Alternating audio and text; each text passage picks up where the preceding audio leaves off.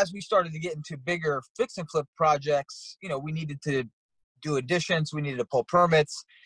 A way to save on that was for us to basically become a construction company. So I got into a partnership with a general contractor in Florida. They can qualify your business. He has to actively, supervise the jobs and know what's going on, but he doesn't have to have any ownership stake. He can just be like a salaried employee.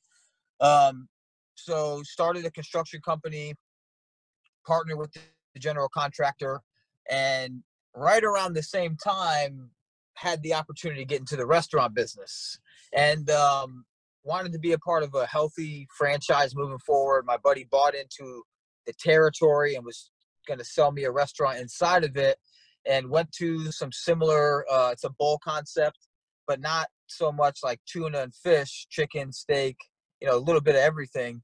The name is Mahana Fresh.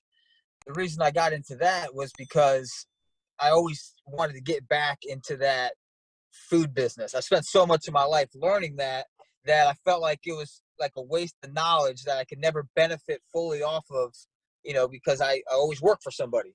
So the whole reason for me to flip was really just to save money to buy a restaurant, and then ended up falling in love with flipping and just the different dynamics of that. Mm-hmm. And so it's been 4 years since I've been on this journey, and I just keep looking forward. A lot of failures and struggles along the way.